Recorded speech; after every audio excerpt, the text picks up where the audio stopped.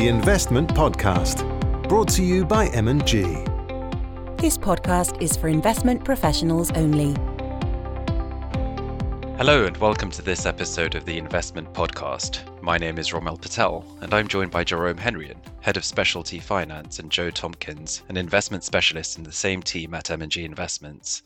Welcome to you both. It's a pleasure to welcome you back, Jerome, and wonderful to have you on the podcast for your debut, Joe. Thank you, Rommel. Very glad to be here. Hi, Romel. Thanks for having me back. Wonderful. Well, Jerome, much has happened since your last appearance on the Investment Podcast back in April. Since then, the UK and Italy have seen a change of leadership. Inflation has hit 40-year highs, and central banks globally have been tightening monetary policy, with the World Bank warning that the world may be edging towards a global recession in 2023. But how does the current scenario differ from March 2020, when COVID was spreading around the world, sending the markets into a tailspin? Indeed, are there any similarities there? I would say some things are very different.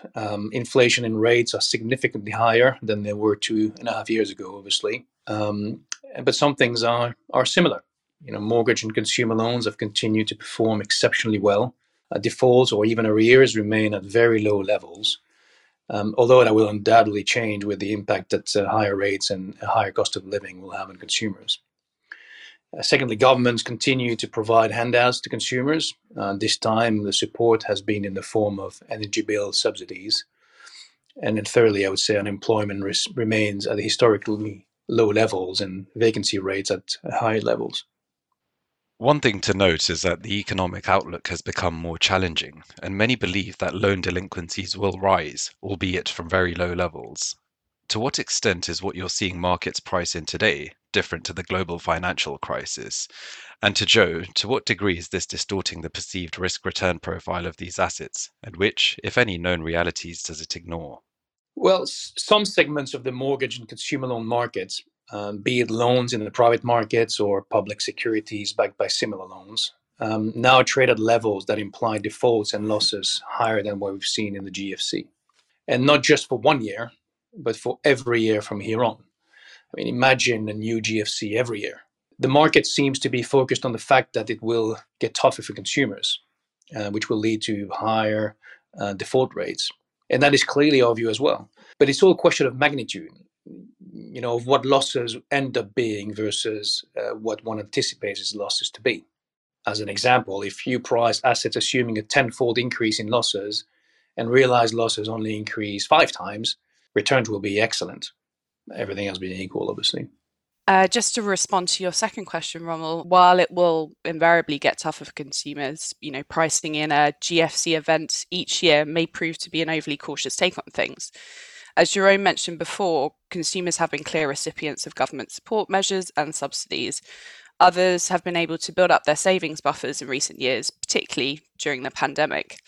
It's also worth highlighting too that the quality of loan origination post-crisis has been much better in light of regulation.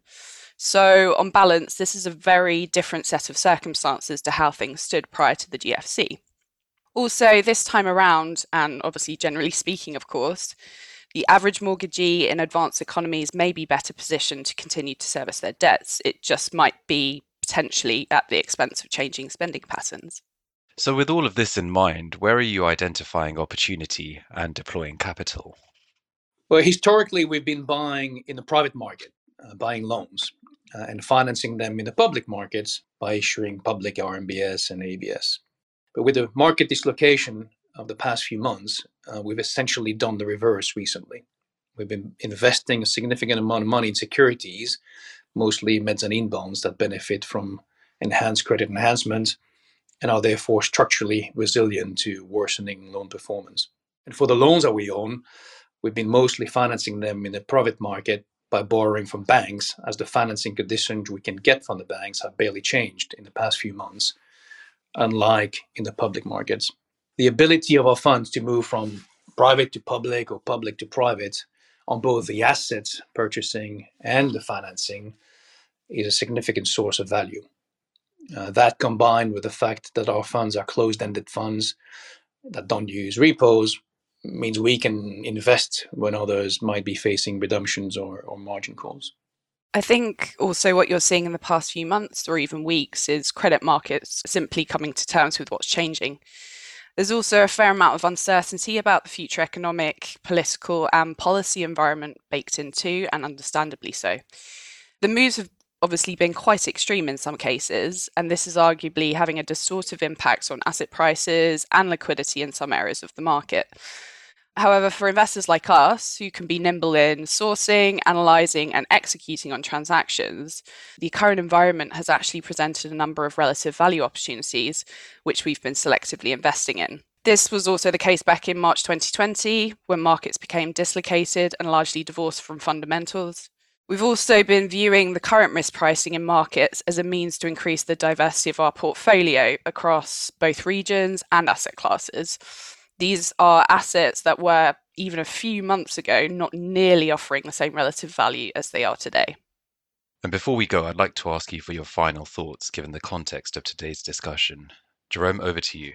Thanks, Ramil. Well, if you have the expertise and the data to properly analyze and model these assets, this market is an amazing opportunity to invest in mispriced assets that can potentially generate significant and very stable returns for years to come. The assets are short in duration, highly cash flowing, and self-liquidating, and should be a valuable addition to most investors' portfolios, I think. Not only do we think this is an opportune time to invest given current market dynamics, but the diversification potential of the asset class could be very useful, as allocating to consumer finance assets like residential mortgages and consumer loans may actually help investors to balance out their existing traditional risk exposures by introducing alternative sources of risk and return. Thanks, Jerome. Well, sadly, that's all we have time for in today's installment of the Investment Podcast. We hope you enjoyed today's show. It's been an absolute pleasure speaking to you both, Jerome and Joe, and thank you indeed for sharing your insights. Thanks for having us. Thank you, Ramil, and goodbye. And to you, our audience, thanks as always for tuning in. We look forward to seeing you next time, but it's goodbye for now. For further information, please view the notes which accompany this episode. This podcast is for investment professionals only. The value of investments will fluctuate, which will cause prices to fall as well as rise, and investors may not get back the original amount they invested. Past performance is not a guide to future performance. The information and views expressed should not be taken as a recommendation, advice, or forecast.